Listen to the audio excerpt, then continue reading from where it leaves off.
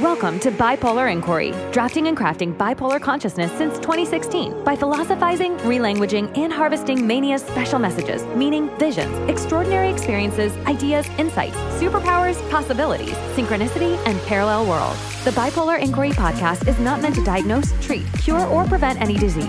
Information discussed on the show is not medical advice. Now, let's get started with this episode.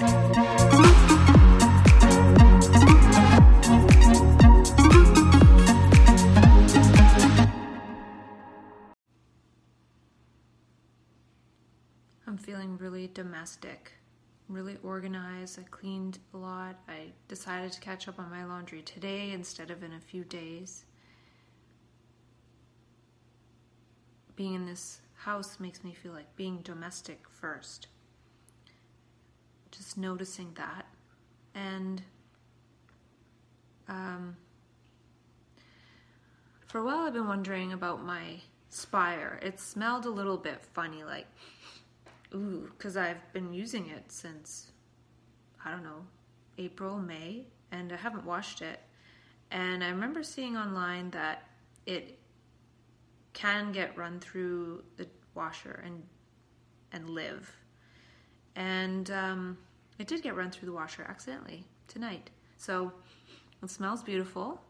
It didn't go through the dryer, which is good because I realized I was looking for my spire and I realized I left it on my bathing suit top. So it's nice and clean, and I'm going to let it air dry. It feels a little damp, and try it again tomorrow. See what happens. Hopefully it still works. Otherwise, hopefully they might replace it. I remember reading somebody say that they're good at replacing it because this thing's so small, it would be so easy to lose. And so anyway, yeah, so I wrote some stuff today, and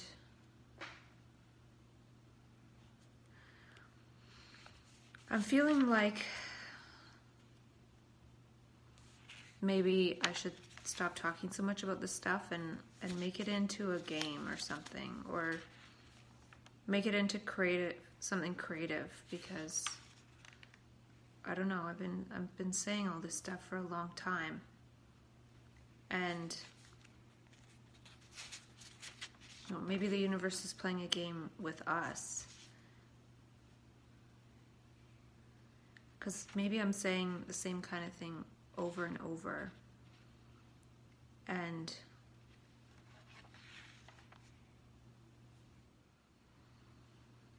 I'm looking forward to going out and hanging out with people tomorrow.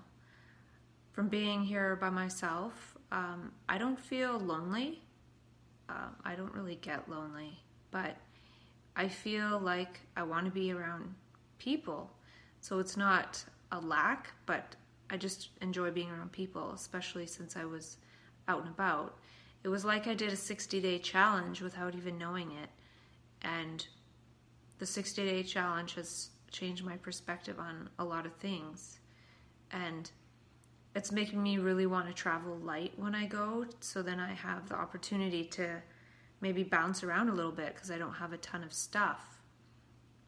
And bouncing around a little bit in California would help, because when I get back, maybe I want to continue to bounce around a bit to experiment with different ways of being. Like, maybe if I find a person who I really like, it'd be cool to spend a lot of time with that one person. And I haven't done that in many years. Spend time with one person a lot. It's been years and years and years and years. So that might be interesting. Or living with people who want to be co-creative, or living short-term different places. Maybe living in different cities up here. I don't know. Taking this abundance class with Steve Pavlina has got me thinking in a bunch of different ways, and thinking that what I've been doing lately has been sort of an experiment, and it's teaching me a lot. And this last while has been sort of detaching from people, but at the same time feeling like I like being around people more. And yeah, so it's really interesting. And luckily, well, today he was talking a little bit about planning out the next 90 days, and I already have mine planned out. I'm working, then I have to get ready to go with all those things, and then I'm going. And then there'll be like a 90-day chunk, and I really want to immerse myself in that and not get all into talking about insights, because I did that last time, and really immerse myself with the people, and then from there see where I go. And I'm really excited. I'm like super excited. I really can't wait. So yeah, now it's a matter of getting organized to go, and even getting really tidied up today feels like, okay, I'm organized, I'm ready to maybe sell my old car and get a bunch of other stuff done. See my doctor to get my 3-month prescription. Different things that I have to do to prepare to go. And experimenting this next month, I want to experiment with choosing to eat healthy food at restaurants. Because I generally, when I eat at restaurants, I just eat what I want. So at the burrito place, they have like salads with quinoa and vegetables. So I could try that instead of the burrito. Things like that. So thinking, okay, well, maybe I'm going to live like this a bit. So how can I be healthier with it? Maybe there are some snacks I can buy that are healthier snacks, and snack a bit more and then eat a smaller dinner, or I don't know. I will see. And then with that in mind, the last few months I was going out and sort of keeping to myself. This time, like, is there a different perspective to take out into the world in terms of how would I want to live and create myself by living day by day? And I'm always struck by Krishnamurti when he says, find a totally different way of living that brings a new world into being.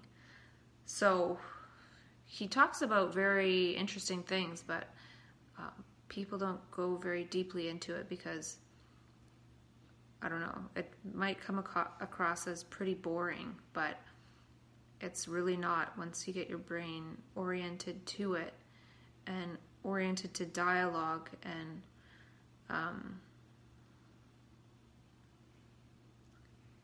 I was thinking about how, what was it? I can't remember what it was, but something along the lines of how when we go into mania, we're actually in contact with universal teachings. The universe is teaching us moment to moment. And I think one of the things that I've learned is that I can't keep this all to myself. And, when that energy comes in, I think one of the reasons why maybe I'm not having these really intense manias, because I'm not using the energy to go off into personal pleasure out in the world. I'm transferring a lot of energy into something that isn't about keeping it all to myself, and working towards sharing some of this and seeing that these different 7 S's of co-creation, like Syntony was, I can't remember what it was, but I wrote down that we have that in so-called mania or extreme creative states of consciousness, and that only takes one person, Syntony. And then synergy, we need more of that, so I put a plus sign, and it takes 2 people for synergizing to happen. And then synchronicity, we kind of need less of that because we can go off into our own personal reality without other people. We go off into the light, kind of. And super sex, that requires 2 people, and we need more of that. We need more people doing that. And then syntropy also needs 2 people, and we need more of that. Spontaneity, that only really takes 1 for spontaneous action. And, I think it doesn't really, maybe more, maybe less. And self-creativity, that can be 1 or 2, I think. So we need some of these things that are two to start happening, and happening with people who are into it, who don't, not with people who want to remain completely objective. So we have to be able to sort of share our minds. And I just wanted to point that out because I just drew this little thing. I don't want to light this paper on fire. I have a candle going, but this. So those are kind of showing that, well, some of those things require two people, and oftentimes in mania we are alone. So, and in terms of the idea I created about the epigestoretic matrix, I've been experimenting with that without intending to, but being in this sort of domestic epigestoretic matrix, I find myself vacuuming and cleaning the kitchen and doing laundry, and those things sort of come first, whereas if I was out and about, I wouldn't be vacuuming or doing laundry. So yeah, it's just kind of interesting to notice that, to have this collapsed reality to this house and feeling like I want to go out and hang out with people. And so I've been hanging out with people, and I was saying that I wasn't really doing too much, but is there a way I can hang out with people and increase synergy, increase super sex, and increase syntropy? That would be cool. Like, maybe that's something to do. And maybe serendipity is another one. I can't remember what the definition is, but there could be missing ones here. And maybe that's what we know, because we're people who go into those super creative states. And that's definitely part of the richness of the state. And so I am feeling like it'd be cool to be able to make this a lot simpler. I was thinking people like Ken Wilber have definitely made something cool. I haven't studied it very much, but he talks about the integral operating system. And maybe that applies to people who go into these altered states, though people who get labeled with mental illness by going into these altered states, they don't necessarily get recommended to Ken Wilber's work, per se. But I feel that it's possible that maybe we do need a bit of a different way to change lenses and look at life, because we're thrust into that state and we get information overload, so we get to sort of figure it out in retrospect instead of in forward motion. So I'm not sure, but there could be something, like, we're not trying to go towards creating these aspects. We already have contacted, or they have contacted us. So what is the difference then? If these aspects have contacted us, what is getting in the way? And maybe it's the design of our reality, our epigestoretic matrix. We're not moving in such a way objectively that will give us these capacities subjectively. Today I increased my capacity to do laundry and vacuum and get things organized to go out for recycling and things like that. That's not really that exciting. And now I'm a bit more excited to travel and take a tent and see what happens.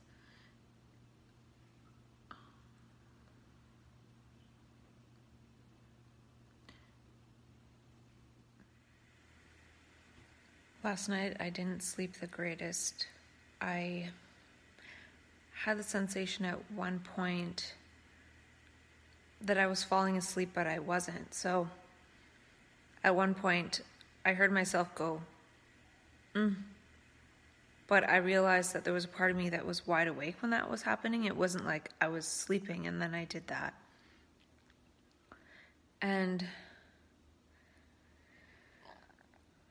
I felt like I couldn't sleep. And at one point I did the whole jerking awake thing.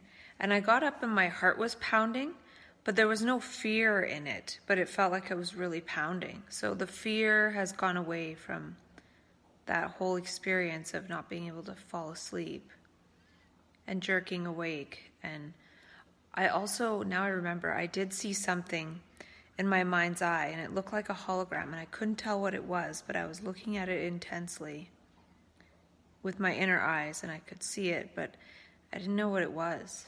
But it was of that same quality of holographic light. And so after I realized I wasn't really sleeping, and then at a certain point I thought, whoa, it seems like my body's kind of sleeping, but I'm not sleeping. Which raises the question, is there an I separate from the body that is sleeping? Like, the body sleeps. Maybe awareness doesn't sleep. I don't know. One day I might be okay with this whole being kind of wide awake while my body sleeps thing. But right now I'm not, for whatever reason. So I got up at some point and put in a Gravol suppository. And part of it fell out of my pants this morning, so I don't think it all got absorbed. I was feeling really tired, but I couldn't sleep. And then I was down to less than a quarter of a Zopiclone. So some of this could be that my body's having trouble sleeping with not enough Zopiclone. So tonight, I might try Nazanan. I might give this a try because maybe it'll help me get off the Zopiclone, which is more addictive, and maybe I won't like it either. I don't really like the idea of adding another antipsychotic, but at least it'd be good because when I see my GP mid-September, I'll be able to say, well, yeah, the Nazanan was helpful. Can I have more, please? Because that's something I don't have very much of. And I'm wondering if it could be the CBD oil cream provoking this a little bit. Like, the thing I wonder is if, like, CBD isn't psychoactive, but I'm wondering if the CBD could activate things that are still more in alignment with dreaming awake, or opening up perception in a different way that makes it challenging to sleep in the physical objective existence. So it's like the objective body wants to go to sleep, but there's still this subjectivity awake. And it's like, well, I want the subjectivity to go to sleep too. And it seems to resist it for some reason.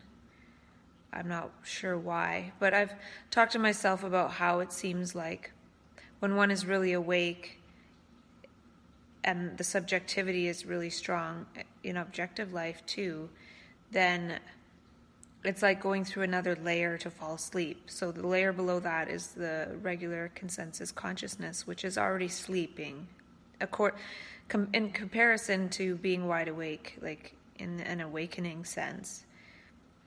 The next level down, which is waking consciousness with the thought projection programming going, that's being asleep.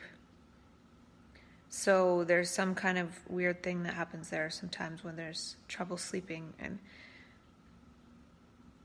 when one's gone too far into that energized state, which I could have energized by talking to myself so much and also by being alone. So I don't have people who are really grounded in objective consciousness around, and I've been resisting that, but I do feel it's kind of good for my heart to sense, like the electromagnetic of my heart, to sense the beating of other hearts that are beating with their objectivity. Their heart is like an objective magnet as opposed to a subjective one, and I'm sure my heart, if I'm down sleeping in the basement, senses that other hearts are beating and sleeping in this house too. And right now that's not the case, so I feel that makes me more prone to go into my own subjective reality, my sort of dream possibility. And I'm not wanting to go into that until I leave. So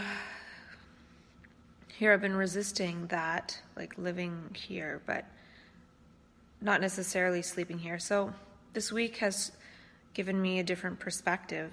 It's given me a different type of appreciation for living with people grounded in objectivity. It's not something that's necessarily bad. It could be helpful.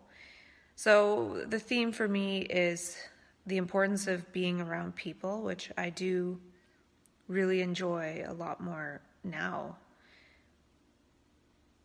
And not for any kind of end or purpose or goal, but just to be around people.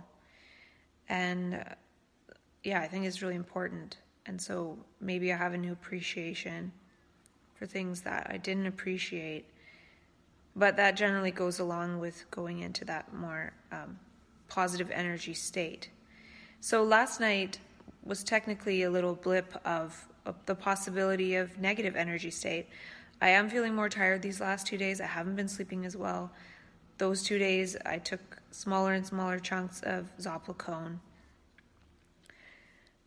So wondering, I'm not really supposed to take it all the time, but wondering if taking a quarter of it is a good thing, or adding Benadryl back in, because I used to be taking 2 and now I'm not taking any.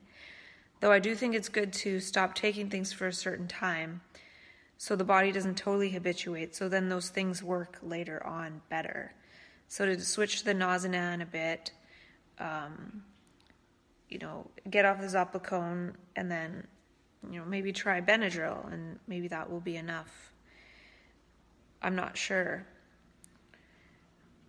But it was good. There was no fear there. Like, my heart was pounding in the same way that it pounds sometimes when it wakes up, but there's no energy around getting up in fear to end my life or something.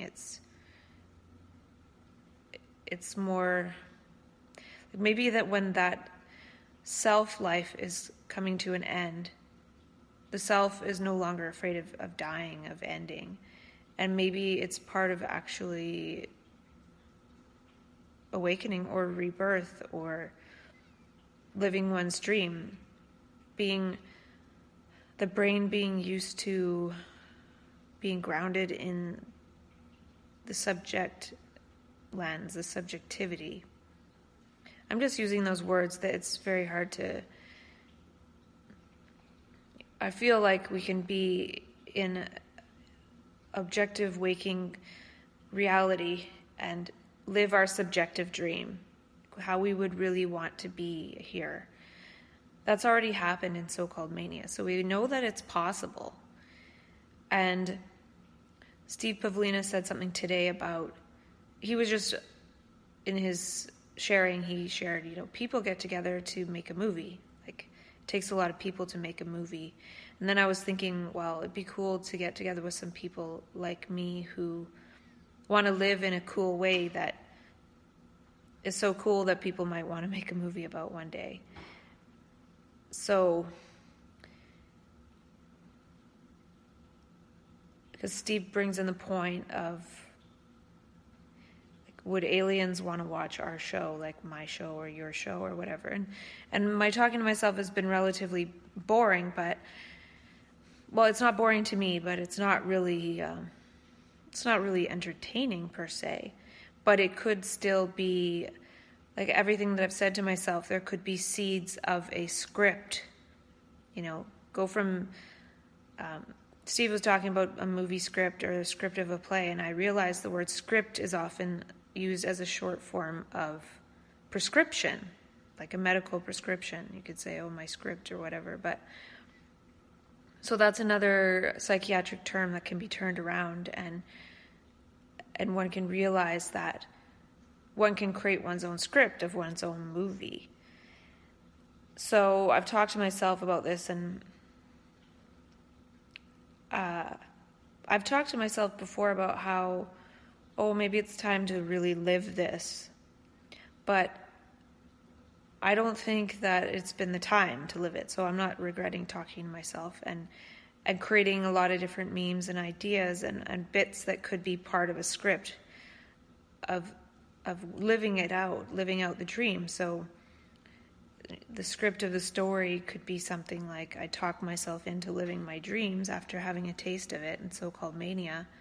So I go on a road trip to California, and there I meet a lot of, it doesn't have to be a lot, a few co-creative beings that maybe want to go on a road trip in an RV for a few months and document that process, or not document it, but start experimenting with different lifestyles. So that's something that this deep abundance thing has shown me, like, okay, I can experiment with living in an RV for a month or something with people, and then maybe for a month by myself. And then when I come back, I could live in a room in the city and start experimenting with what type of environment allows my dream to flower, because I would never want it to flower in opposition to anyone else. And that's part of what I have trouble with, even in terms of sharing things that I've said to myself, is that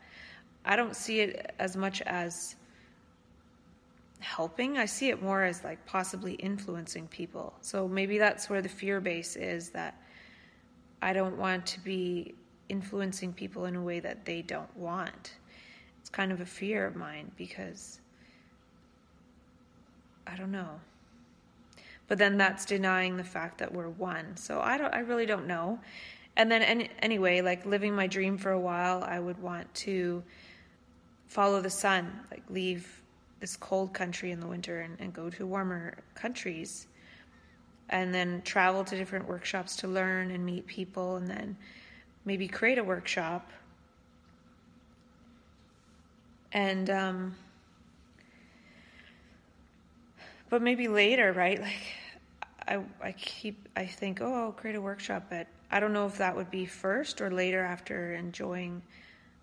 Like, the fact is, my physical body won't be as strong, and then like 10 years from now. So I want to rollerblade, maybe learn tennis.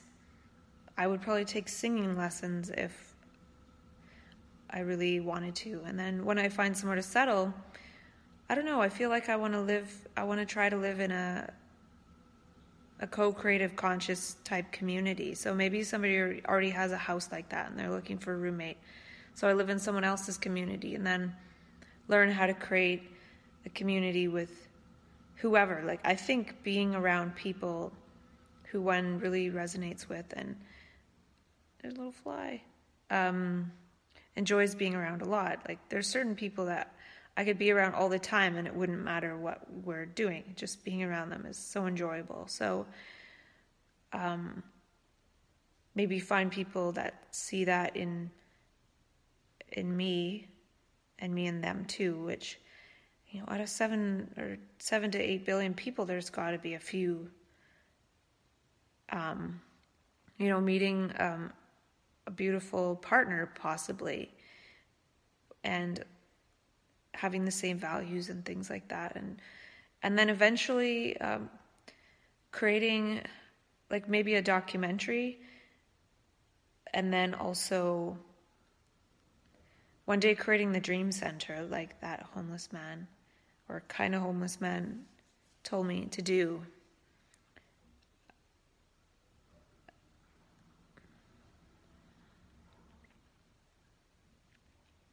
Finding people that want to co-create that with the 7 S's of co-creation.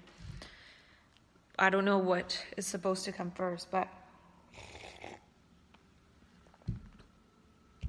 and that's part of the surprise.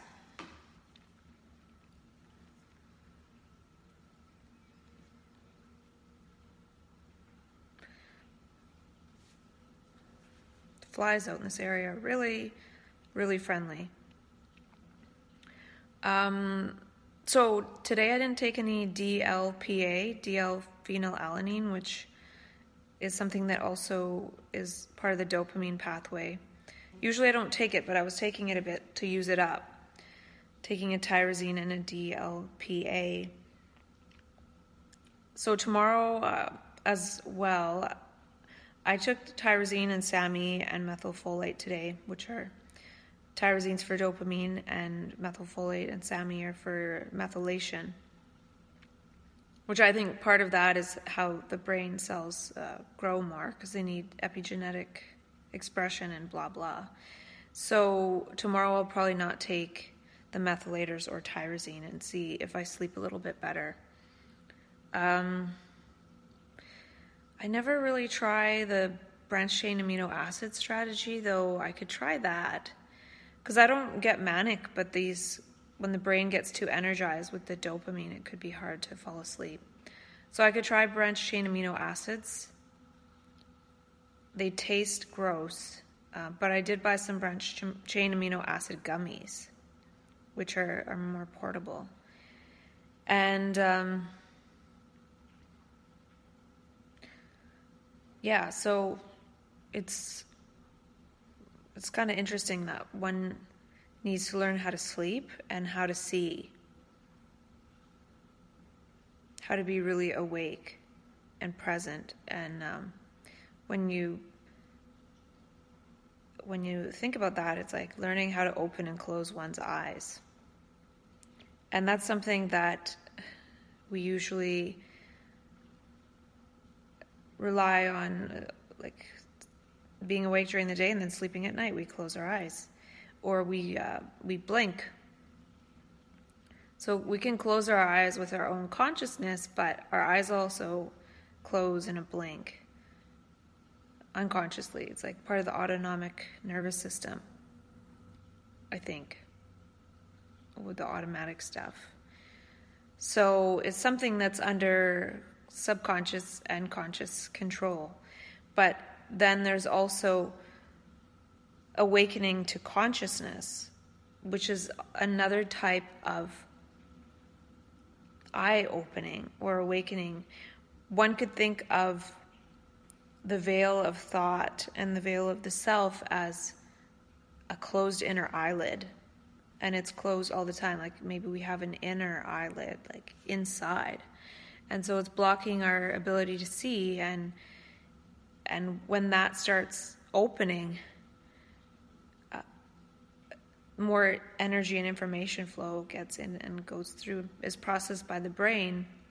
That leads to different action and behavior, but we don't know how to necessarily close that inner eye when we want to go to sleep. So right now I'm using medications to close it, and it's possible it doesn't need to be closed. Like one might be able to sleep with the objective body sleeping and the inner consciousness or awakened awareness is wide awake while the body sleeps. I've heard of that happening.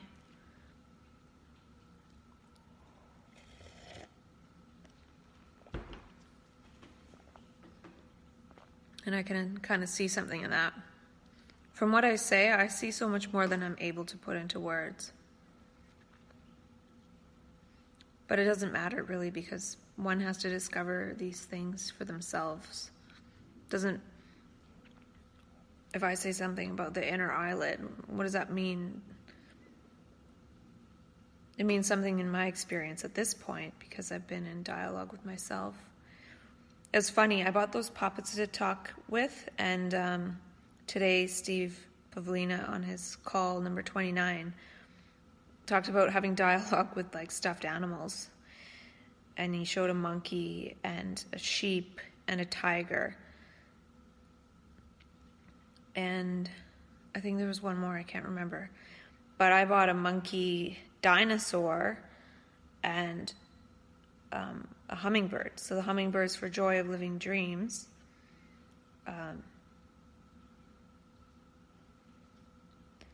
And the dinosaur was sort of like the old paradigm thinking, including psychiatry.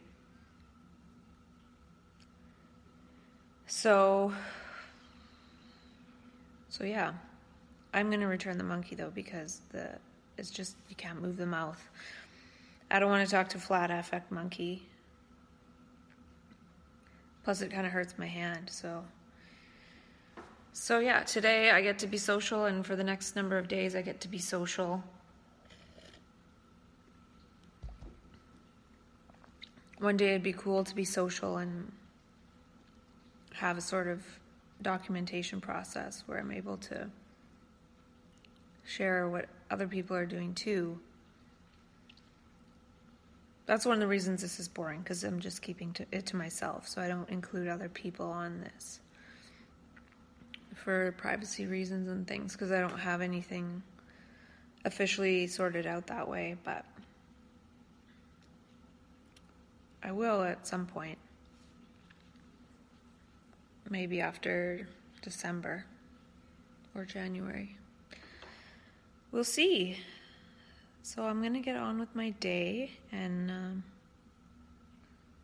kind of tired.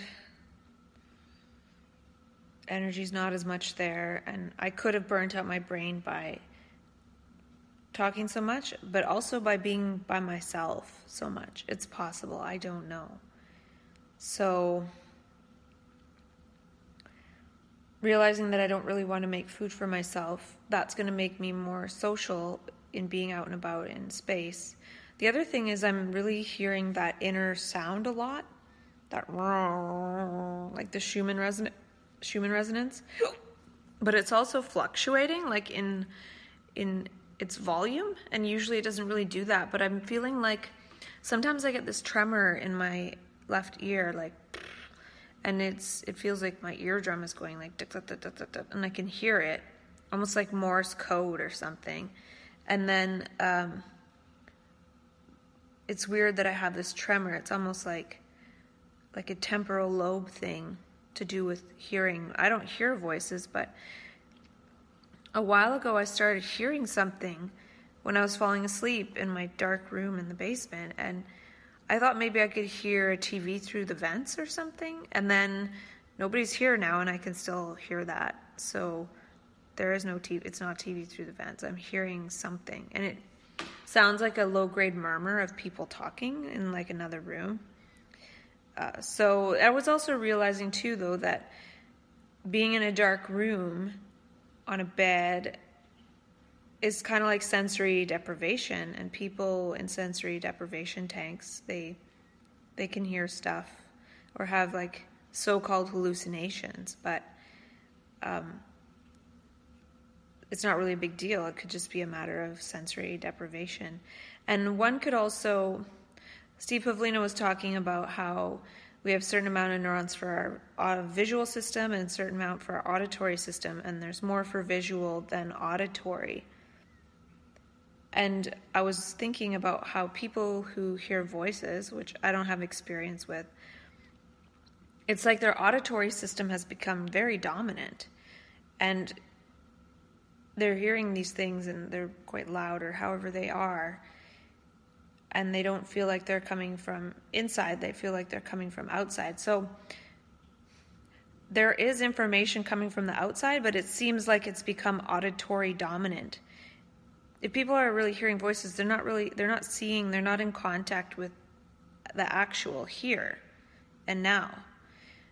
And that's not a judgment. What I'm trying to point out is that since like the vision has become even more constricted by these loud voices, like our vision gets constricted by thoughts that we feel like we are the author of, like the self talking to itself, inner chatter, inner critic that is seen as just ourself criticizing ourselves. But when we have these intrusive voices, our visual system would likely be taking in even less information. So I feel like people who hear voices get possibly more energy going to the auditory system coming in, but like what's coming in from the outside are these loud voices. But it could be saying that partly that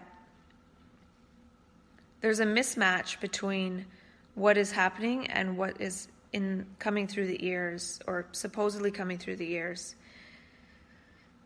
Too much energy coming through the auditory system and not enough through the visual, and it could be partly because people don't like what they see as their life, possibly.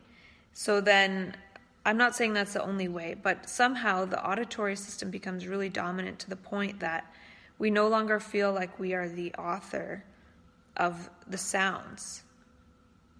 Like something else is doing it. It's intrusive. And I feel that it's important possibly to have the visual system more dominant. And I think that's what happens in so-called mania, is that the visual system becomes really dominant. And if it's even more dominant than it is designed to be in consensus reality or consensus mode of consciousness, then it's going to take even more information. And I think that's good, because consensus is pretty boring because it's based on the repetition of the self. Whereas, get rid of consensus and put to senses when our senses are fully alive. Of course, we can still hear too. We can hear the moment, but hearing voices could be a vision problem in a way. Like, we're not able to see the beauty of the moment, or the voices are trying to get us away from whatever's happening now to get to a more beautiful scenario. I think partly they're trying to scare us, because they're scary, right? So part of it is fear. So if we have that much fear, it could manifest, if there's nothing to necessarily be fearful about in one's present objective situation, if one is feeling fear deep inside, then it could manifest as fearful voices, perhaps. It could also be like a compassion mechanism in some way, in a roundabout way, because sometimes when people are in really fearful states of consciousness, they project and they get angry at people in their situation. They're maybe like acting out and violent because they're afraid. But people who hear voices, they could have even internalized that fear even more, such that the fear is just acting on them like a type of self-harm. Doesn't mean people don't sometimes follow them and get afraid, or act out a bit. But I think the harm is more on that personal, that person. That person has agreed to take on the harm. Like, the memes of harm in general have accumulated in that person, and they're almost willing to take it on more because other people aren't taking that on. We're not taking on what thought does. It's thought in general. I'm not explaining this very well, but years ago when I had trouble with my balance and my vision and everything, and it felt like the floor was wobbly, like, I think this has been going on for a long time, even before this mental health diagnosis. I was diagnosed with visual vestibular mismatch, and like something was wrong with my balance system, so then my eyes were compensating by taking in more information in order to balance my body. And because of that, I felt like I couldn't see. Like, I was looking, but I felt like I couldn't see because my vision energy, a lot was being devoted to balancing, like, the vestibular system. And I eventually figured out how to make that sensation go away, but I realized that it's possible that I was sort of walking between subjectivity and objectivity without knowing it. And that could have been part of what primed me to be so visual now. I'm super visual to the point where I need to be able to see things in order to act on them. So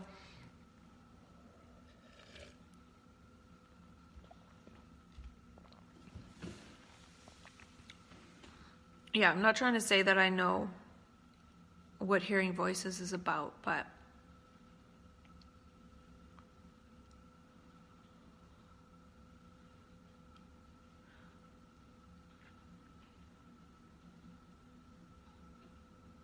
people who hear voices probably know a lot more than I do. I don't hear voices, but I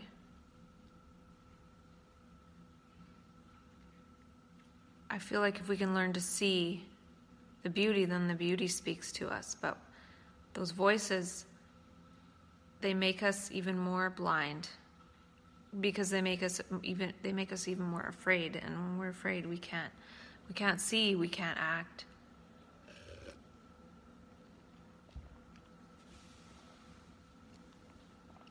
We're in fight or flight or freeze. And then it could be, a lot of people, they have voices and then they act on the voices, and this could be perception action. But since our brains are conditioned to perceive through our thought projections, we act on those. So the brain could be trying to get into perception action, but since it has these voices, it's acting and perceiving the world based on the voices. And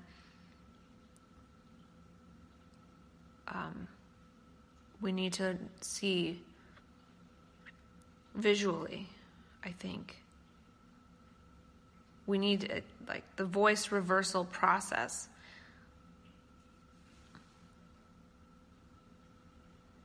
When we're in contact with the moment, the universe can speak to us instead of these terrible voices. I don't know. I really don't know. I wish I could figure out a way to help people who are suffering. Maybe one day.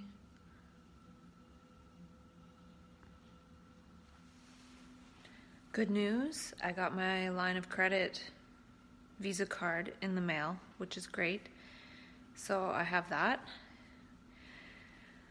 And not so good news, my Spire won't connect to my iPhone. So I put it on the charger and it did its little happy buzz that it's connected to the charger. So we'll see if it works later on.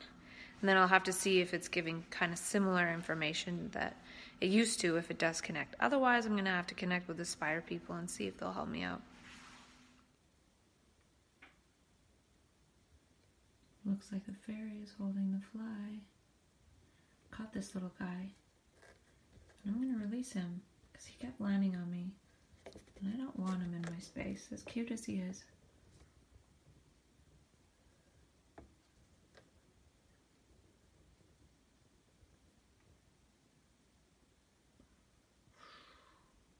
Fly away.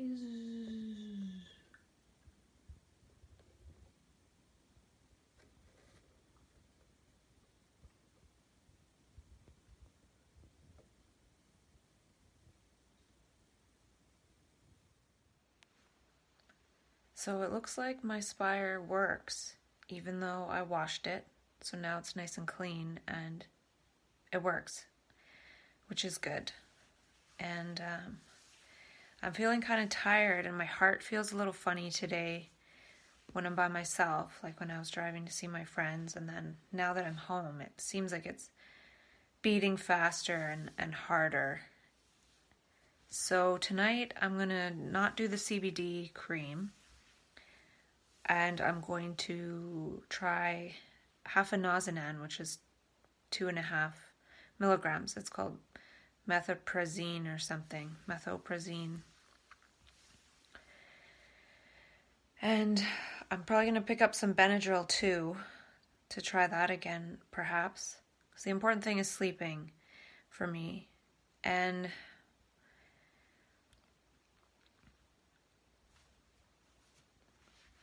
And tomorrow I'm going to not take any tyrosine or methylfolate or SAM-E, because those are sort of boosters, and see how that helps. And I'll make a note to myself to remember about the branched chain amino acids, so maybe I'll try a little bit of that. And what else? Tomorrow's the last day of the 30-day Deep Abundance Integration with Steve Pavlina, and it's been good. I think it's been helpful. I'm seeing possibilities for when I come back and how to be creative with that and live in a free sort of way, like a flowy kind of way. And what else? Yeah, I'm going to be pretty social these next couple of days. And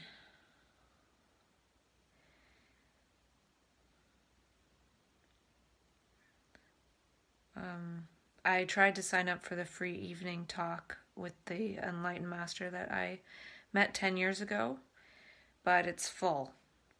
So I guess it's not meant to be. I often get signs from the universe that I'm not supposed to take classes and learn more from people, but I think the Steve Pavlina one was okay because it's like getting into thinking about abundance and creativity and living out one's life how one wants, and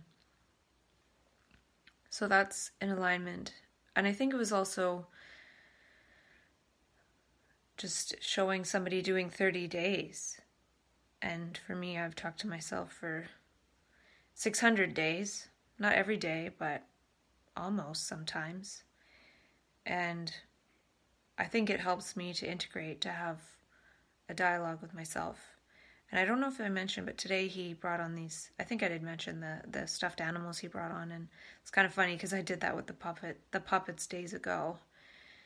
And yeah, so tomorrow I'm going to go out shopping. I need to get a gift for somebody. And then, I think being alone right now isn't good. I'm feeling the difference of how my heart is beating. So we'll see how it goes with the Nazanan. I don't know if that's really a good one or not, but if I get a good sleep, that's good. If I feel weird because it's an antipsychotic, whereas the Zopicone isn't, then we'll see. Some of this too could be withdrawal effects from the Zopicone. I was feeling kind of like pins and needles in my arms and stuff a little bit. So I have to remember that coming off that might not be super easy. So yeah. I don't know if there's anything else I wanted to say today, but it was a good day. I felt fine when I was out and about, but a little bit of like shortness of breath and like heart, and that sound is really loud. I think it's just almost like echoing off the walls. I don't hear it when I'm out and about because there's enough other sound to mask it, but when it's really quiet and I'm by myself, I can hear it. It's not really that annoying, but it sort of picks up in intensity as my heart picks up. It sounds almost like maybe a magnet, like a spinning magnet or something. I don't know, but I'm going to try and get ready for my trip and be ready early in the month so then I can focus on enjoying myself the last few weeks and stuff like that. I just got to the park and started only taking a very few steps of my walk, and then there's these crazy, strange looking ducks with funny faces. They don't look like they can fly. They have really, really small wings. How did they get here? I'm gonna have to look them up later, but this could be part of my theory that I made with myself about how the more we're in the state of love, species just come out of the ether, they come out of the quantum hologram and make themselves known to us. I don't think evolution is really biological, but it's the energy of love that makes these things appear or manifest or what have you.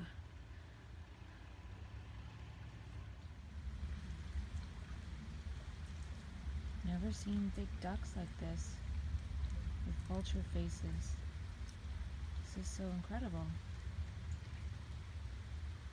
What are these?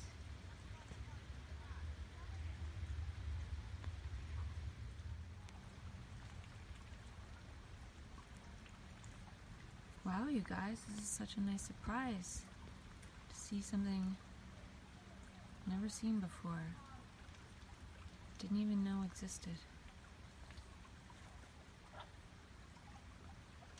They have really small wings.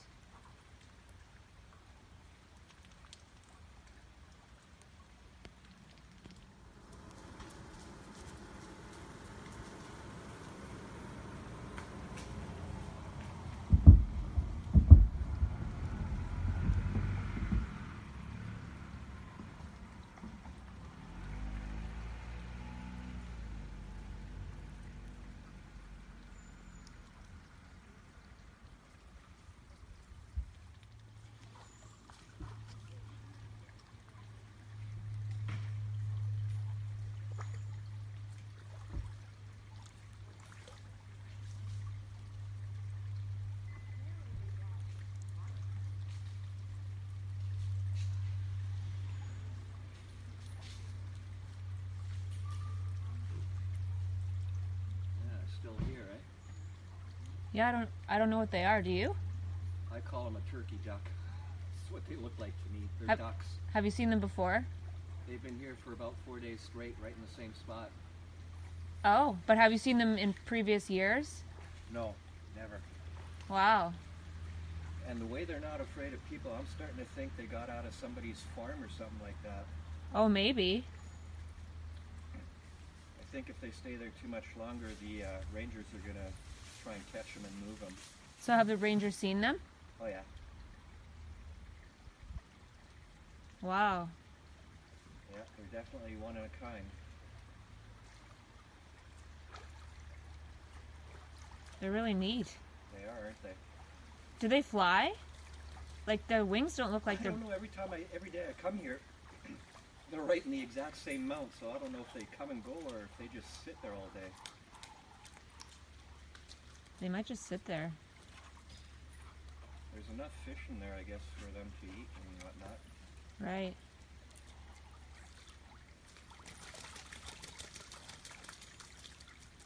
You know, any other wildlife you get this close to that, it scatters, it goes away. Yeah. These guys don't. It looks like the ones that look like males, the four in the middle, looks like they've had their wings clipped to me. Now that guy's flashing, yeah, I see what you mean. Wait. That guy too, they don't look like they can fly. Yeah, But maybe they can. some of them look like they maybe can. Like that one. Yeah. But you're right about them clipped. They do seem short, don't they? Yeah, on two of them at least. And it's a family, so I guess they all stick together. Yep.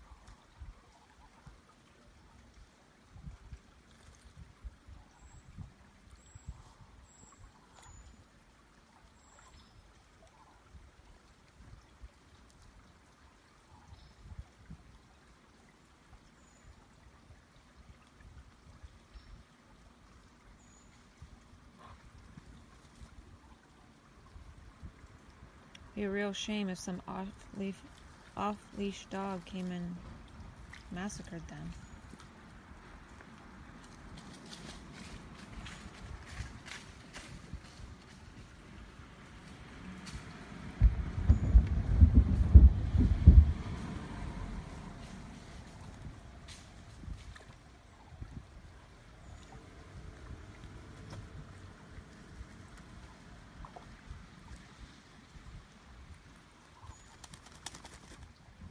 Yeah, you've got your wings clipped. Or something tried to attack you. I don't know.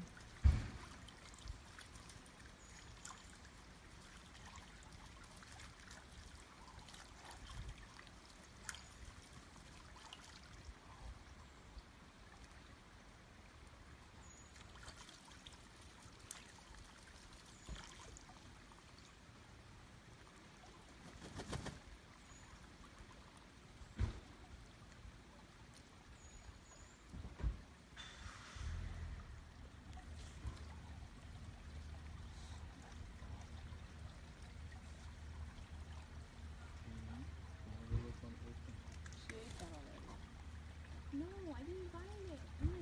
You didn't bring your thing?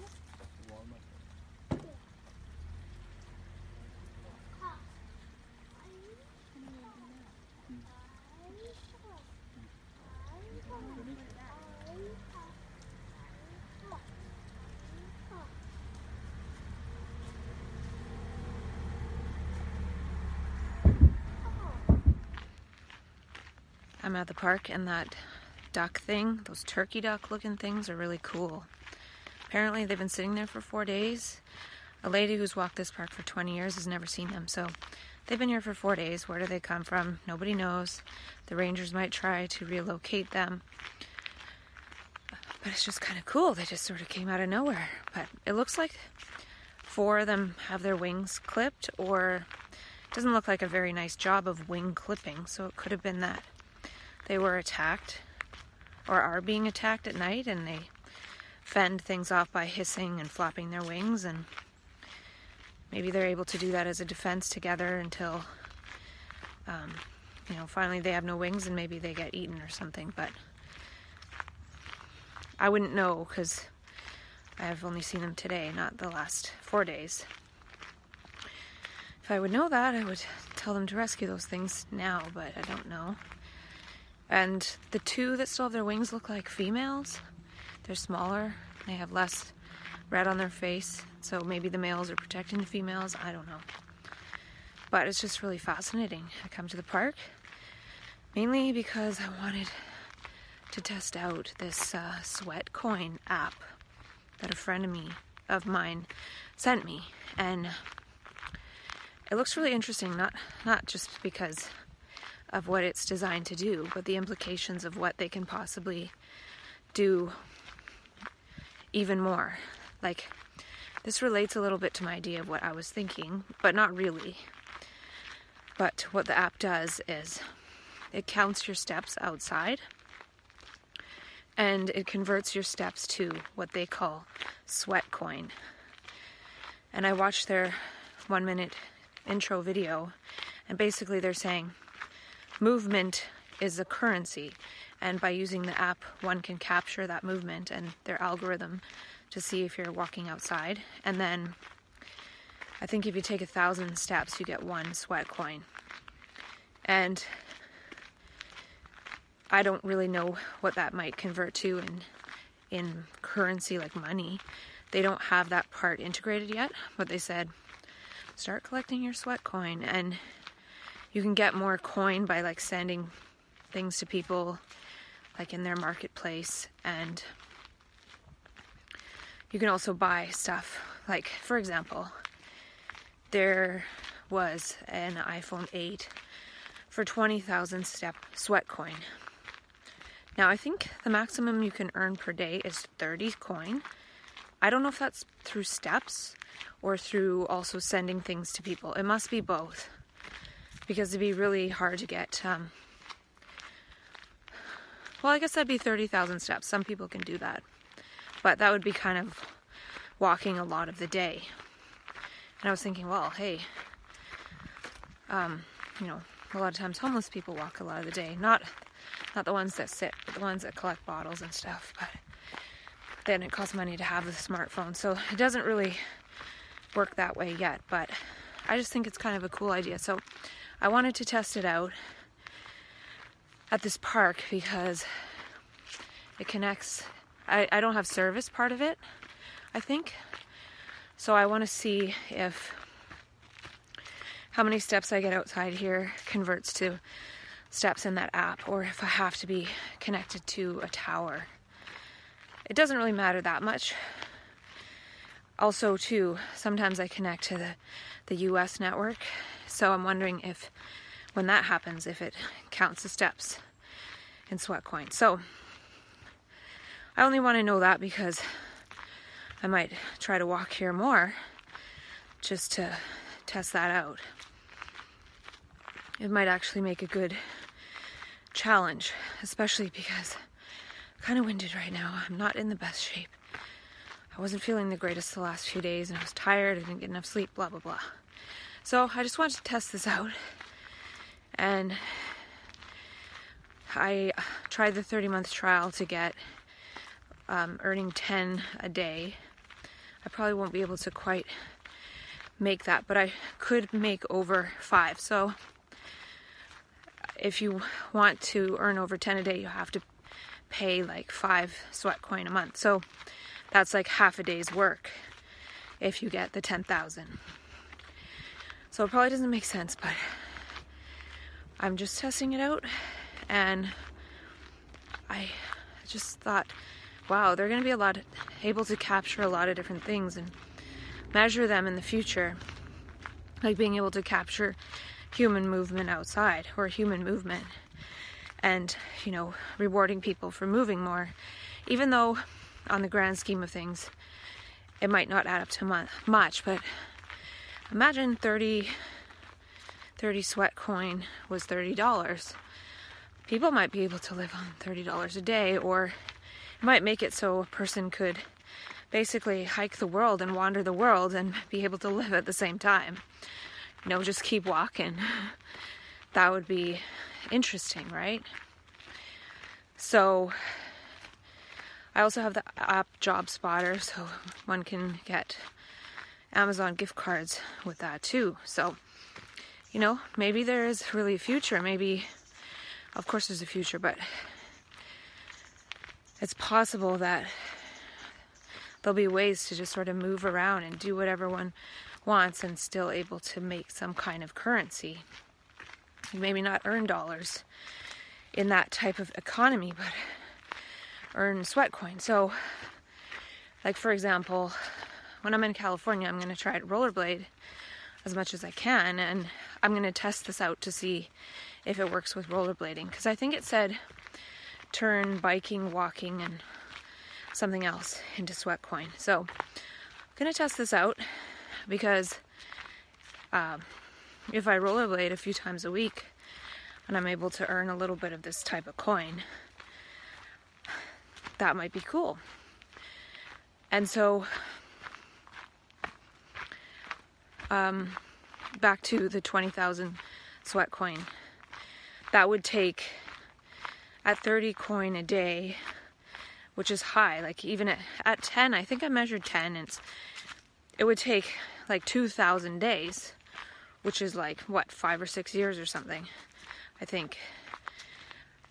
So that's a long time to earn an iPhone 8. Like, one could earn that with dollars a heck of a lot quicker. But this could be a cool and non-intrusive way of doing that. But of course, they're tracking people's movements, and they'll integrate different things in it. Maybe one time later, Job Spotter will be integrated with Sweatcoin, and it's like it is gamifying walking in a way.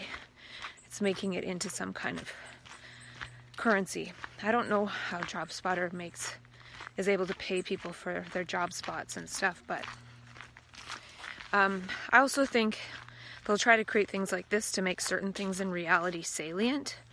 Like, hey, take a picture of this brand here and that brand there. So it's programming us to make certain things salient. That's kind of what I like about this sweat coin, is just walking outside. It's something I would do anyway. And getting the sweat coin might motivate me to do it a little more. And that's why I wanted to make sure it works in this park where I like to walk. And then I'll check the rollerblading, and then when I go to California, it's just a matter of having the app running in the background. It does take battery. I have an external battery pack. And I kind of want to be a bit of a wanderer, so another thing I could do one day is go for more walks with people and like walk in dialogue, things like that. It might encourage me to not go the route of trying to do something through the computer. So yeah, I don't know, it's kind of cool. I think it's really interesting, and I feel that one day they might have something that, like, I was trying to create, or I was thinking of the idea of some kind of algorithm to do likes in reality. I think there's an episode of Black Mirror that's something like that. Like, technology could be used to measure our behavior one day. It might be able to know what we're thinking. It might be able to know what we said to somebody, or what gesture we made, like if we have an Apple Watch or something. And one thing I might want to learn to do, which I don't know is if it's worth it or not, is to take smaller steps, because then I get more steps. And I think generally I don't get as many steps. It's hard for me to get 10,000 steps in a day. Like 6 to 8 is really good if I walk this park for a while, because I take really big steps. I think I take probably twice or a half time more the average step length. I wouldn't be surprised. So, yeah. taking smaller steps. But if I research it and taking longer steps is healthier, then I wouldn't bother with that. But if it said taking shorter steps is actually better for you, then that would be good to do then. And man, this week I was feeling so dehydrated, especially after the night I took the Nazanan. I felt so dehydrated. And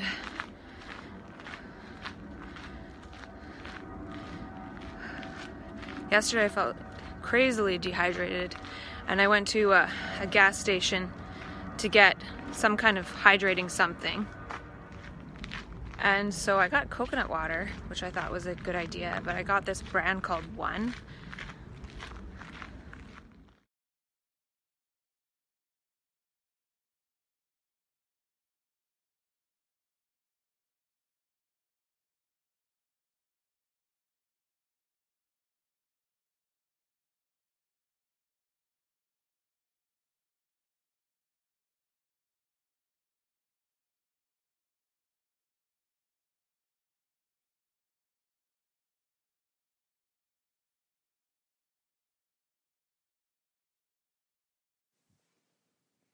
So I don't know how to do this, or what this is, even that I'm doing. I just had my shaved tan.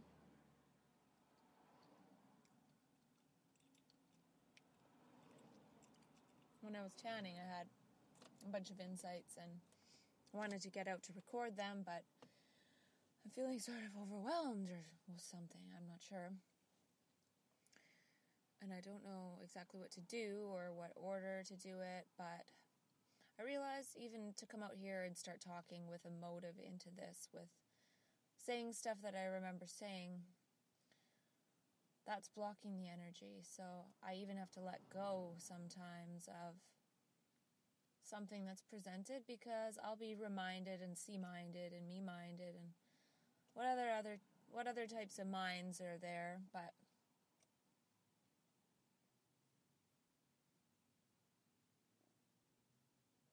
like, I had the insight that the power of now, like, no wonder it's propagated, because it's about sitting on a park bench and not participating in life and not doing anything. And I subscribed to that notion for quite some time. But now I see that's not it. It's an element, it's a stage, it's a place, it's a part, it's something, but it's not it. Whatever it is, who knows? Can't really know. But when I went for the Save Tan, it's funny, I've been drawn to this baby blue color and this baby pink color. There's so many monkeys and bananas everywhere. I just ate a banana to calm down, actually, because I felt too much like a monkey. I nicknamed myself Rafiki yesterday and likes The Lion King, and she was thinking of watching Forrest Gump, and so was I, and Forrest Gump was on the table at Value Village, but the sequel, Gump and Company, just randomly out of the bookshelf. And she said people were talking about it at her work and making references, and not too long ago I wikied it to find out all the historical references. So there's something with that movie, and there's something with like The Lion King and The Little Mermaid and certain movies that I don't know why that guy's looking at me.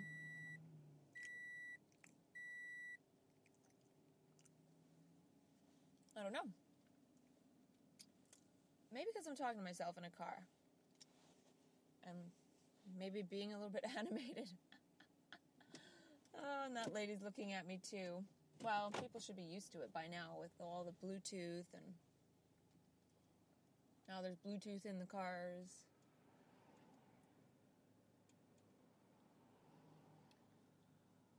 But I guess where I was going with that was to get back in track, on track, out of track, off track. These words, they're strange. But anyways, so the blue color, I bought a blue Lululemon headband, baby blue. I've been attracted to these two colors. And I bought these stupid tanning goggles at this dollar store. And they didn't really work because they were straight. And so finally when insight sort of came or what have you, I realized, hey, bend it. Duh. So I bent it, and now they work like a charm. So I put them on, and I turn on the tanning lights, and lo and behold, there's baby pink. And it looks so pretty. And then I close my eyes, and I open them. I don't know if it was the closing and opening process or what. But there is baby blue, and it looks like I'm looking at the clear blue sky. And it said, I can see clearly now, the rain is gone. And this morning, I thought it was going to be raining, and I opened up the blinds, and it was a beautiful, clear day. And even so, when I first got there to my tanning appointment, I was afraid I was going to be late. It was 9:11, which is that silly number I always see. But my appointment was for 9. I walk in, and the room was being used anyway, so it didn't matter. And I felt better, and I told her I felt better about not being late. She said, I thought it was going to be rainy today. Everyone was telling me it was going to be rainy. And I was like, yeah, I thought so too. That's what I thought, because I checked days ago. Then I thought, well, I was just talking about how we need to know the weather more often here because it changes so much. So we almost need to be told, because that way we can be prepared with the different clothes we need for the day or whatnot, because we kind of need to know, and that way we're not wasting time adjusting to outside things. We can just flow, because we do have the things in technology to flow. And so she mentioned that, and so it was interesting. And then I had the insight to make sure that, like, weather alert, storm coming, like right now, so change, or whatever. So we're comfortable, so we don't have to think about our body, because holy crap, I can't even remember that I have a body right now. Which we need to remember, but we forget things when we're in this flow state, because it's just sort of one entity. We forget that there's this me body that needs to eat. And yesterday, after we were having this great conversation, and she playfully bought some makeup, she forgot to take her makeup, because she's not thinking, me, my makeup, blah, blah, blah. She just forgot. And I often, in Santa Barbara was the first time, I was talking to this lady, and so excited that she had dates, and she gave me different little sample packs of dates to purchase for a low price, that I was about to walk away without paying. So I can see myself not paying and not taking my stuff. And then I realized, hey, I don't need to sell my iPhone. I can just keep it for the place, which is cool. And also, so with the weather thing, we could change, and so she gave me that insight. And then I realized, well, I need to get things delivered to my house, because I'm going to forget to pay, and it's hard to get around, and it's stressful to make appointments, because I can't get there on time. Like this morning, I woke up and the insights were just flowing so much that it was crazy, and I realized, hey, it was weird. I bought that, like, tie-dye colored doll. Oh my God, and this happened. Oh, fuck, this should happen now. And I wanted one with a pink head and a blue head. And today I see pink and blue in the morning in the goggles. And then I had the insight that, like, no wonder it's the doll like she did. Like, I woke up and I saw the doll and I wanted to hug it, and I squeezed it, and it felt so nice just to give this squishy doll a hug. And then I had the intuition to, like, bring it around with me like a child would bring a doll around. And then I went to the bathroom and I saw that thing, a plastic piece I put hanging there, and I realized, hey, I'm always running back and forth to write some of this stuff down. I do need real-time recording stuff that I can just have on me all the time. And I opened one of my boxes that came yesterday, and it was my camera. So I got distracted trying to put the battery in and everything, and I do have it with me. But that brings me back to, after the tan, I'm changing, and I sit down, and I look, and there's a Maclean's magazine, and there's Oprah on the cover with her big O face, because, you know, they always, if it's a controversial article, they make some kind of silly photo. And on page 54, which is my number, there's an article about how most of her self-help gurus, they admit they're frauds.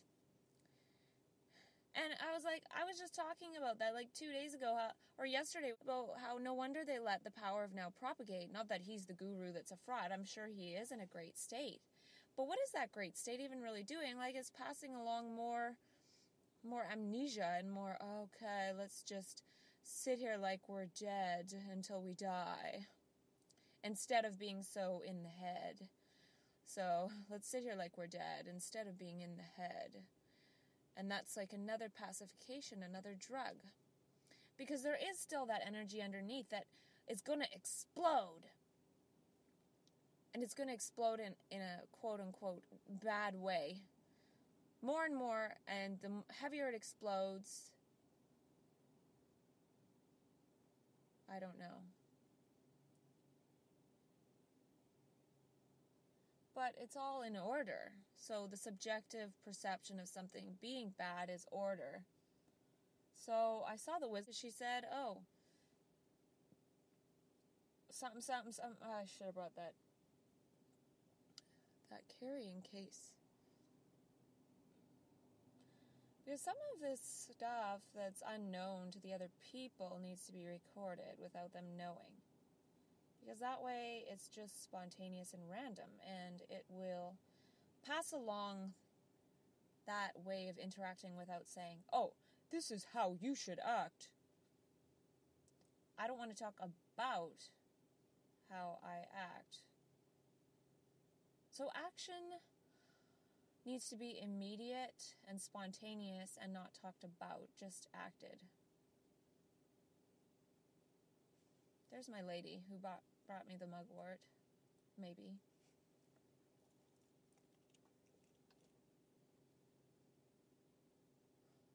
Very knowledgeable lady.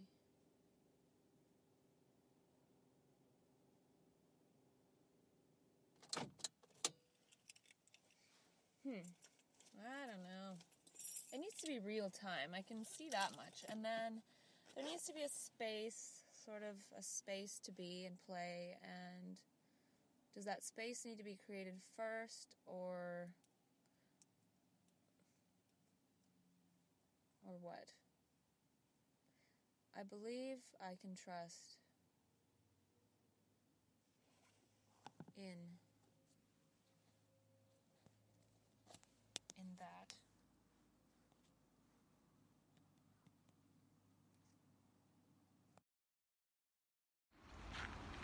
I didn't see that they added natural flavor, like natural coconut flavor to coconut water. It tasted really gross, but I drank most of it anyway for the hydration factor. But when I opened it, it smelled kind of like poofy, like poof.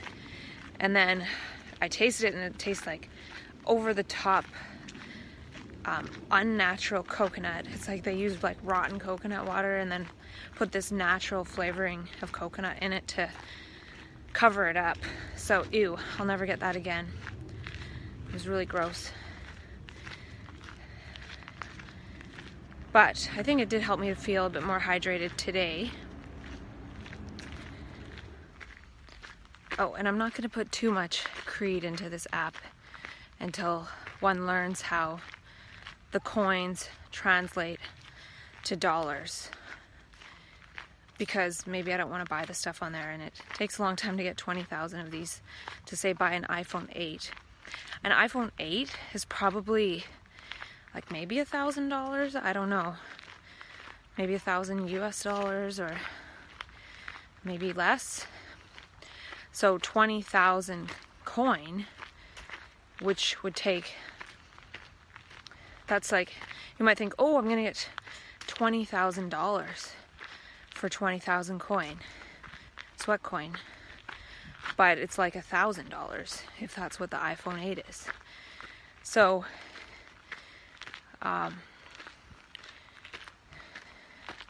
so that's 20 times less.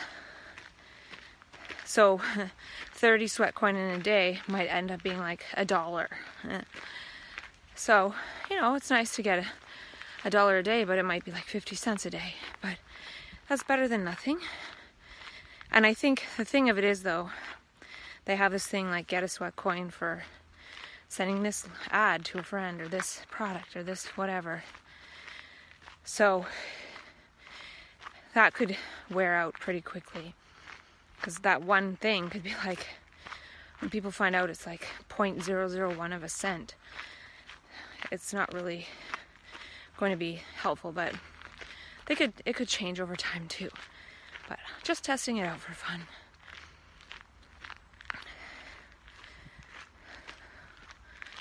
And yeah, it seems like there'll be more things like this out in different ways and things like that, so.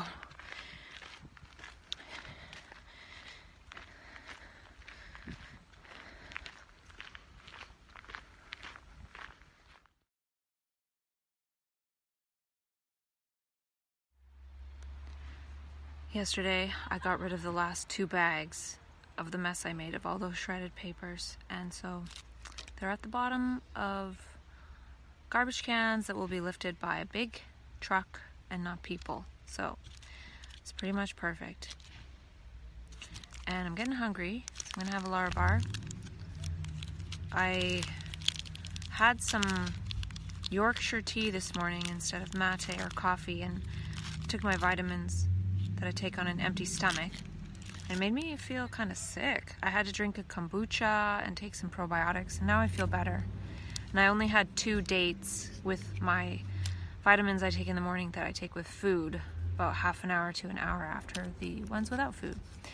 And now I feel okay. But I'm feeling tired, a little dehydrated.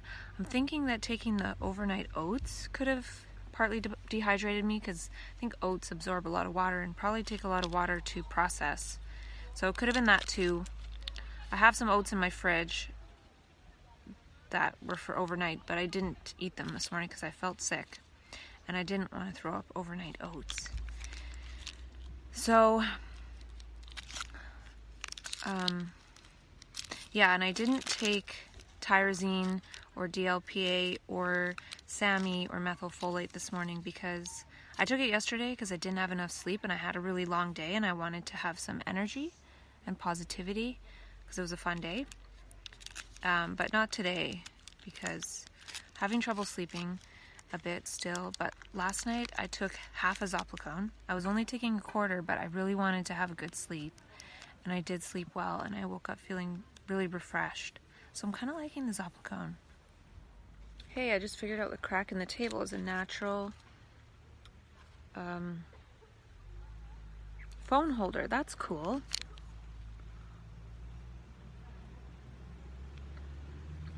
I haven't had one of these in like a week because I was making food. And these are portable food. So interesting. A guy walked by the garbage can, recycle can and stuff, and I heard a can drop and I saw it, but I didn't see him do it, and he was walking by that spot right then and there, so I was kind of like, well, obviously he just dropped the can on the ground and didn't even care. But I wasn't judging it, I was just observing it. And then it came to mind that perhaps when clear perception sees that, it changes, like the universe sees that. Can the universe see through some of our eyes when we're not judging? And so he walked down the path and, maybe he went to the washroom or something. And then he came back. When he came back, he picked up the can and put it in the recycling, which it's one of those things you have to put your hand up. It's like bear-proof cans. So those are kind of annoying to open. And sometimes I think they're icky. But he picked it up. So had I been like, which I don't do. I don't say things to people about that, usually. Because the universe sees. And that's a different action. So he might have thought, oh, she saw or something. And then so when he came back, he picked it up. So, give people a chance to figure stuff out on their own and not necessarily be like, why did you drop that can? That's littering. And I didn't see him drop it, but I think he did. And then on his way back, like 2 minutes later, he picked it up.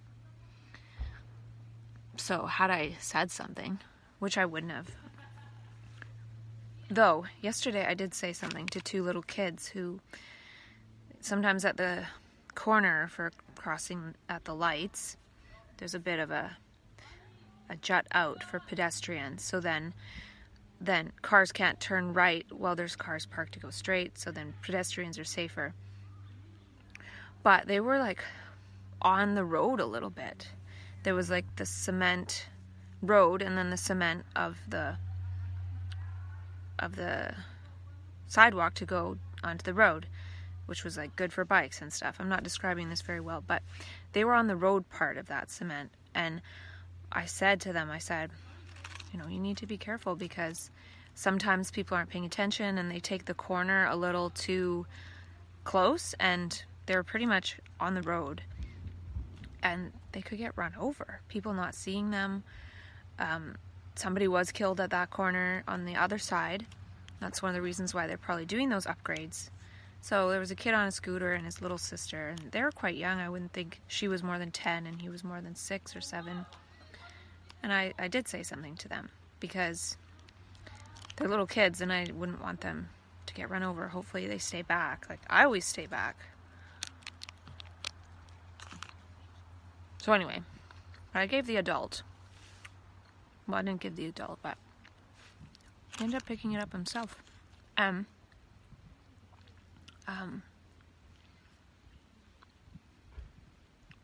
Yeah, anyway. So I realized that some of the things that I bought recently kind of represent what I want to do. So I bought that Optical Illusions game. I haven't tried it yet, but I'm going to today, hopefully. And it represents that the world we live in is kind of an optical illusion. The thoughts we think create salience around things that we've been conditioned with, which make it kind of an optical illusion. And so I just wrote down, thought is an optical illusion that systematizes and conditions salience. It limits it to thought. Thought is salience. What is practical is conditioned.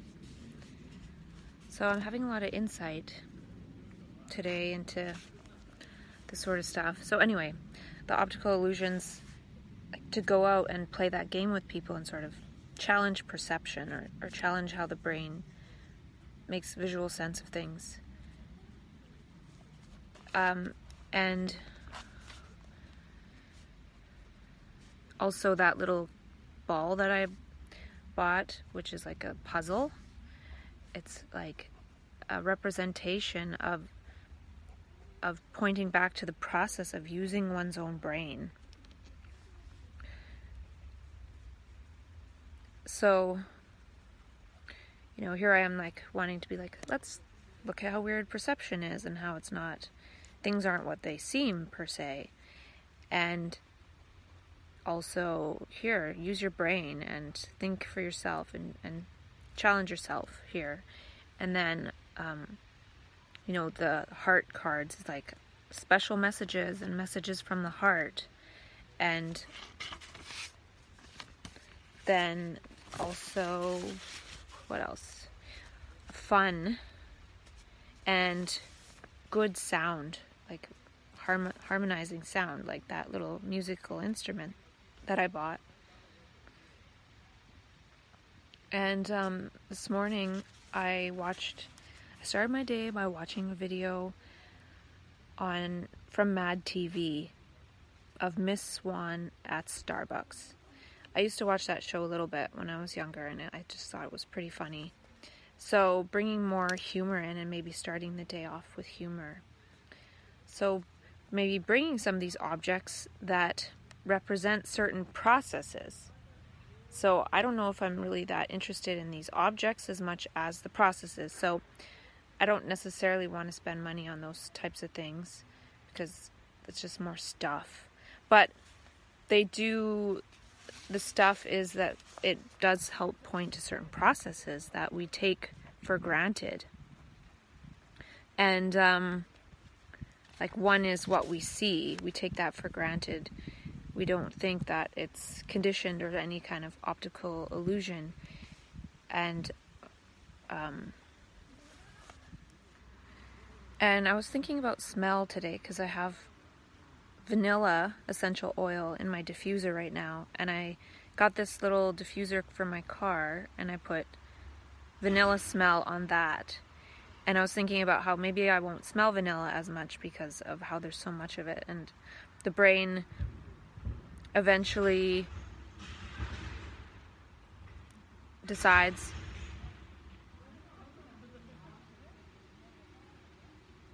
that certain stimuli aren't important and edits them out or negates them. So that's the way the brain saves room for more information or whatever it does. It starts to ignore that. So I think in the same way, our brain has decided that that thought isn't harmful, and so it stops sensing the harm that it's doing. Like, we don't smell thought or sense it like we smell a certain smell that we might decide is dangerous or unpleasant. So I think what Dr. David Bohm would say is that thought doesn't have any proprioception of itself. It doesn't sense what it's doing. It says it's not doing anything. It's just observing. But it's actually limiting.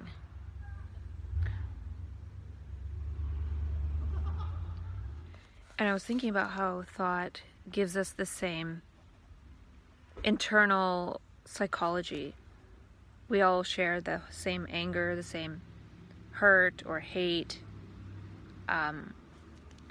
So it gives us the same sort of theory of mind. And a lot of times our brains are going on and on inside about like the mathematics of psychology. Like, what's the other person thinking? So what should I do based on what I think they're thinking? It's like a poker game. And when it's doing that, it can't fully look at what's happening now. So if we're in math class doing math, it's really hard to go about walking around in nature and doing math at the same time. We wouldn't be able to see the nature if we have our head in a book doing math. So in the same way, we have our head in this human theory of mind book in our minds, and that sort of like zooms us into that part of the brain. Like, we're looking at that part of the brain. We're not looking at what's out there. And then by doing that, we can't see. Like, we're so busy doing that math of psychology in our heads that we can't see what's happening actually. And the interesting thing is, since we all have that same sort of thought self algorithm going on inside, it makes us all kind of the same. It assimilates us. It makes us mediocre because we're all kind of wasting our energy doing that. And it's interesting that it makes us all the same in that it sort of makes us all mediocre. But the thing that it does is it makes us think that we're all different. And it makes us think that we're all separate and divided. So it makes us all the same in the way the brain's working, and the sameness of the brain working makes us all think that we're these separate beings. And we're not really participating with the world. We're separate from each other. And we think that we're being objective. But really, we're being projective. We're projecting and dividing ourselves from each other. Anyway, I don't really know what I'm saying, but I was seeing it more clearly earlier. And I wrote down that I was thinking about when we get to the peak of mania. I don't know if it's the peak, but the point where we feel like, I have to save the world. I think that's a misunderstanding of Krishnamurti's statement, I am the world, which most of us aren't aware of. So when we think that we need to save the world, like, because we're all knowing, we need to save this world. I don't think we can save this world. But then when we realize that, then we can put energy into creating our own world. So I think what we do is we do put energy into creating our own world when we go into that subjectivity or perceptivity of mania. And then we get to a certain point where, like, well, with all this that I know now, I can come back and save the world. And it could be true to some extent that we can do some things. But then, in order to save that world, we have to leave our own world, our dream world that we created. So we come back to this objective world, and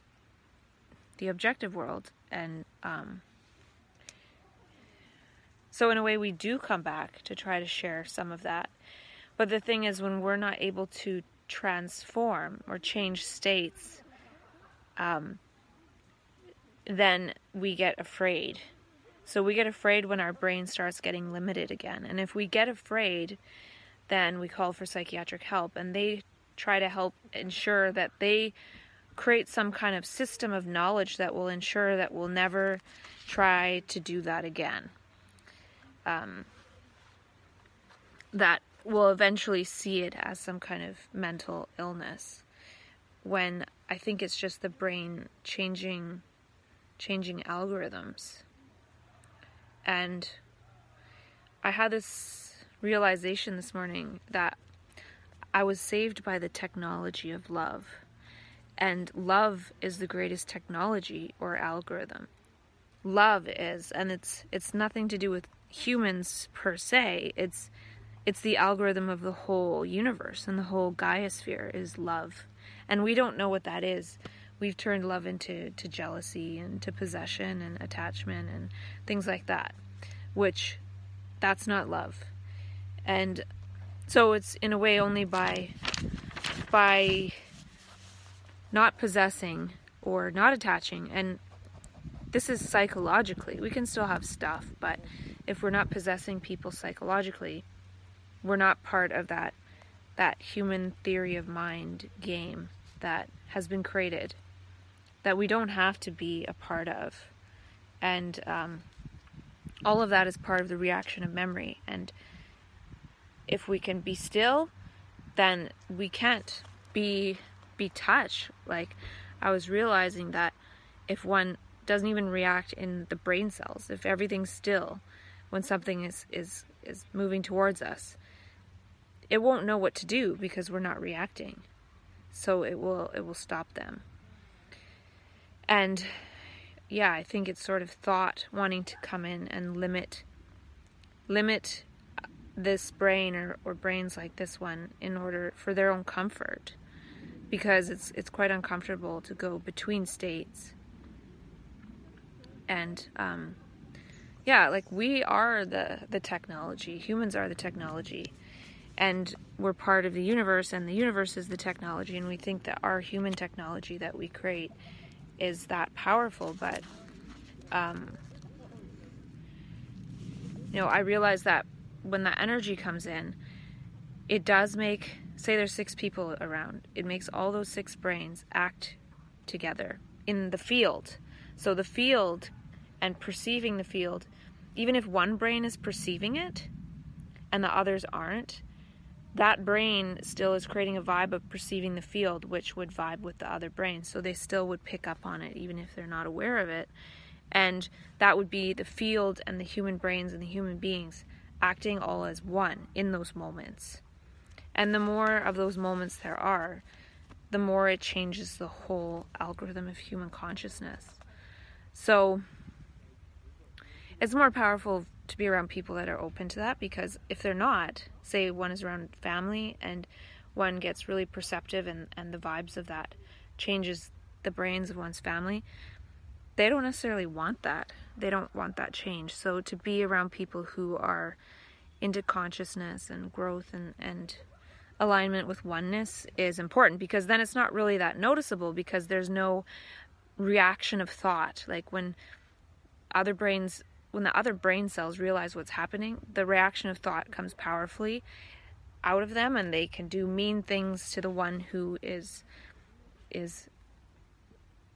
causing that resonance change, like lashing out at them. And I do think this is part of why psychiatrists, sometimes they say really mean things to people, like stuff I've heard that psychiatrists have said to people over the years. It's not even the psychiatrist, it's not personal.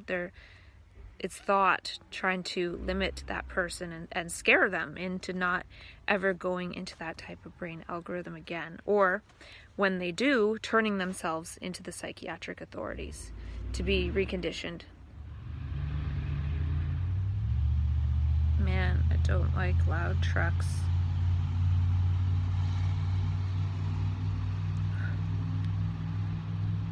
One day all this noise pollution will be illegal. Thank you for listening to Bipolar Inquiry. If you're enjoying the show, please feel free to rate, subscribe, and leave a review wherever you listen to your podcasts. Remember, use your voice, craft your consciousness, embody your potential, enter a quantum paradigm. The Bipolar Inquiry podcast is not meant to diagnose, treat, cure, or prevent any disease. Information in this show is not medical advice. Thanks again for listening, and we'll catch you in the next episode.